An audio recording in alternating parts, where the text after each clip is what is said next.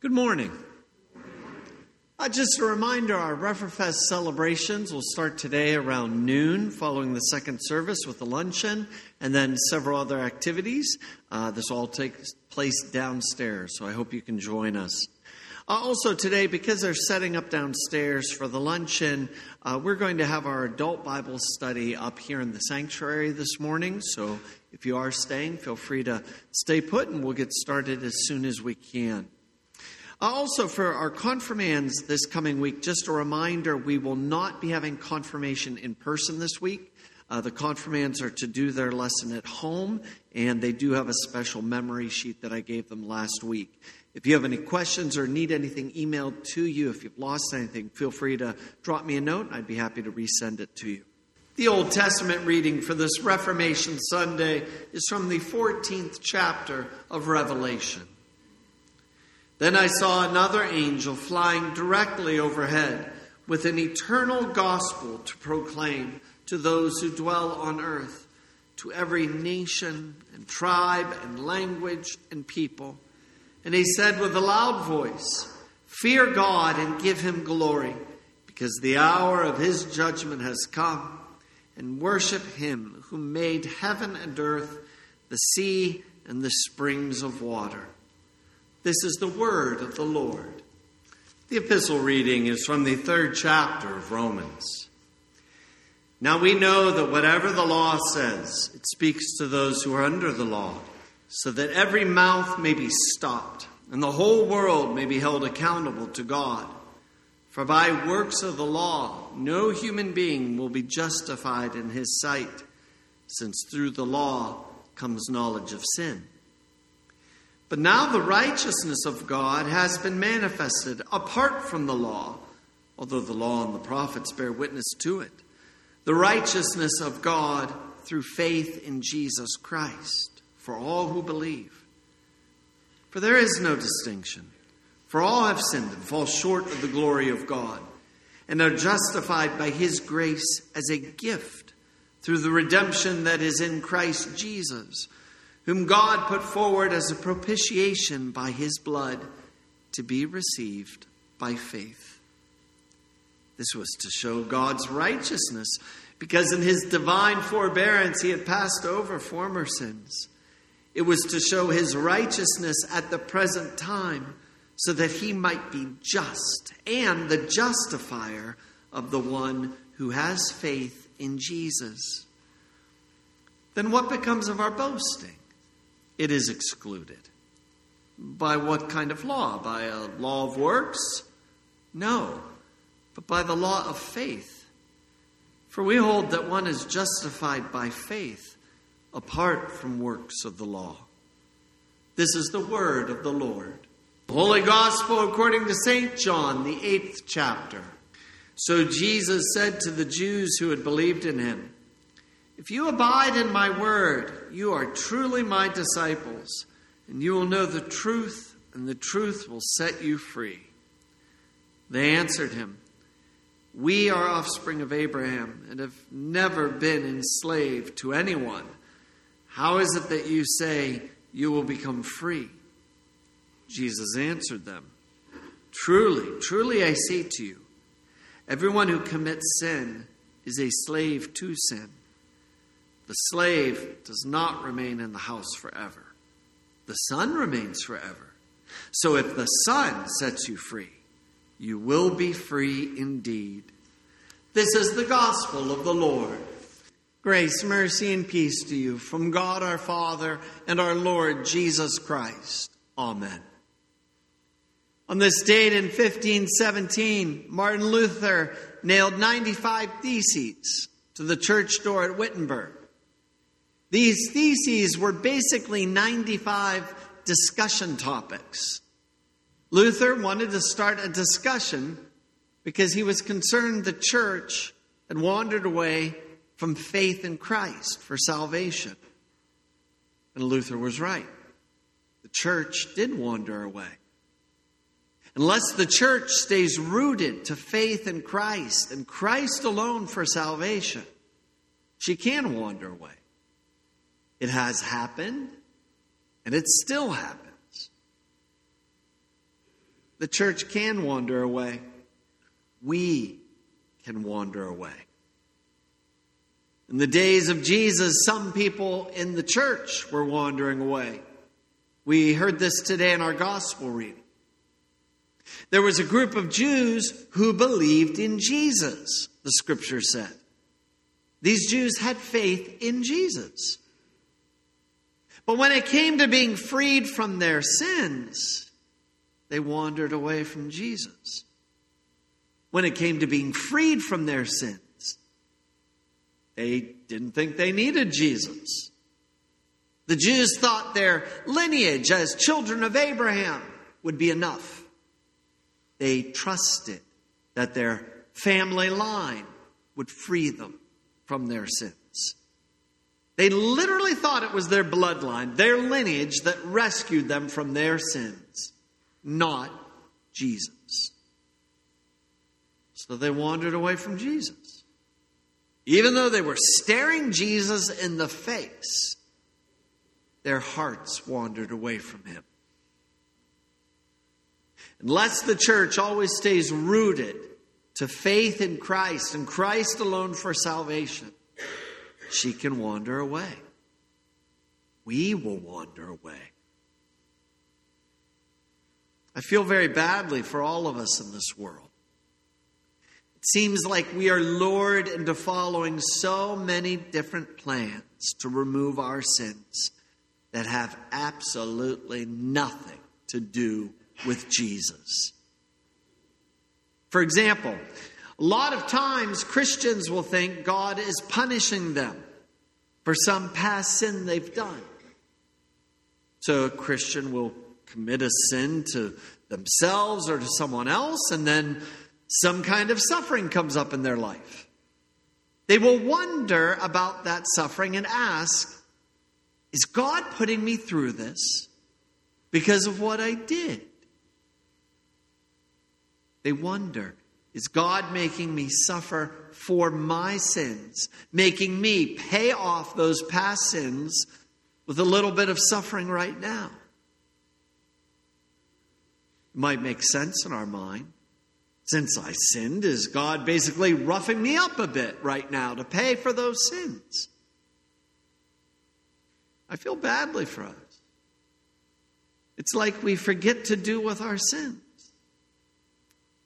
Just like the Jews in Jesus' day who didn't look to Christ, but their lineage, we will often not look to Christ to take our sins away. We will look to our own bodies and feel like it's right that we should suffer a bit for our sins. And I will say this, and I mean this. What an awful burden the devil is placing upon our shoulders to try and have you make amends for your own sin. As if you could. How horrible for us to think that God is punishing us for our sins. Does that mean then that when you've suffered enough, paid enough for your sins, that your suffering will be lifted because you suffered enough to pay off the debt of your sins? I really think there's no greater wicked, evil thought the devil plants in the mind of a Christian than to think we must suffer for our sins. Because when that happens, we become our own Savior, our own Christ. And we are no longer looking at Jesus, who is the only one who truly suffered for our sins. Always remember what it costs to have our sins paid for, especially during Reformation Sunday. Remember that it is not by our own works that we are freed, or by our own suffering that we are freed. You are freed from your sins purely by the work of Christ. And Martin Luther summed this up so well in his small catechism when he wrote, I believe that Jesus Christ, true God, begotten of the Father from eternity, and also true man, born of the Virgin Mary, is my Lord, who has redeemed me, a lost and condemned person, purchased and won me from all sins, from death, and from the power of the devil, not with gold or silver, but with his holy, precious blood, and with his innocent suffering and death, that I may be his own. Unless the church has faith in Christ and Christ alone for salvation, she can wander away. Unless our faith is rooted in Christ and never in ourselves, we will wander away. I hope you appreciate what Christ did for you. Not just today on Reformation Sunday, but I hope every day of our lives we can appreciate that we are saved by grace. I hope you believe with every ounce of your soul that you are so precious to Jesus that he went to hell for you and back again, all for you. He really did. Only one man can suffer for sins in this world, and it is not you, and it is not me. It is Jesus Christ. And he did. Living a perfect life for you, he offered a perfect death on the cross for you. He suffered for you to pay off every single sin we have ever done and to give that all to you as a gift, a 100% unearned gift. Jesus gives your salvation to you as an undeserved gift. He gives your salvation to you entirely by his own works and by his own efforts. By his own blood, sweat, and tears, Jesus gives salvation to you. And it is good to remember this, but so good to especially remember this today on Reformation Sunday. On this date in 1517, Martin Luther nailed 95 theses to the church door at Wittenberg. He was concerned the church had wandered away from faith in Christ for salvation. And Luther was right. The church did wander away. All of those 95 theses are important. But the very first one may have been the most important. I say that because the very first theses dealt with sin and what we do about sin. How we get rid of sin, or better yet, how God gets rid of our sin for us. Martin Luther's first theses said this: when our Lord and Master Jesus Christ said, "Repent," he willed the entire life of believers to be one of repentance. Repentance is not just a theme for Lent. Repentance is a beautiful word. It basically means to do a 180-degree turn. So if you're engaging in sins, what do? You turn around. You leave that sin. Now that may sound like a work, like painful effort on your part, but it's not. Because guess where repentant leads you? Better yet, guess who it leads you to? Jesus. Guess where Luther wanted you to turn to have sin removed? Jesus. Guess where all of the scriptures have you turn time and time again to be freed from sin? It's Jesus, the Lamb of God who takes away the sin of the whole world. It's never our own efforts. It's Jesus' efforts. Where do we turn to be forgiven and freed from sin, death, and hell? Is it our own painful payments of suffering for what we've done? Absolutely not. You are called to turn around. Make a 180-degree turn to stop looking at yourself and look at Jesus. To stop looking for security in your own efforts and to look to Jesus. We have such a gift today. We have this gift every day. But I think today is special because we focus in on that gift with a laser focus. We are saved by the work of Jesus Christ and by nothing else in life. And as Luther said, we are invited to turn in repentance and to come back to faith in Jesus every single day of our lives. Every hour of your life is a time to return back to Jesus. Every minute of your life is a minute to return back to faith in Jesus. And Jesus never gets tired of you coming back to him. He never gets tired of seeing your face. He never gets tired of hearing you say, Lord, I'm so sorry I did it again. He loves seeing you return to him in faith every minute of every day.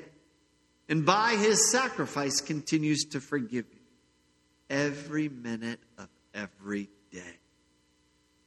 It's truly just like Jesus said today in our gospel reading. If the Son sets you free, you will be free indeed.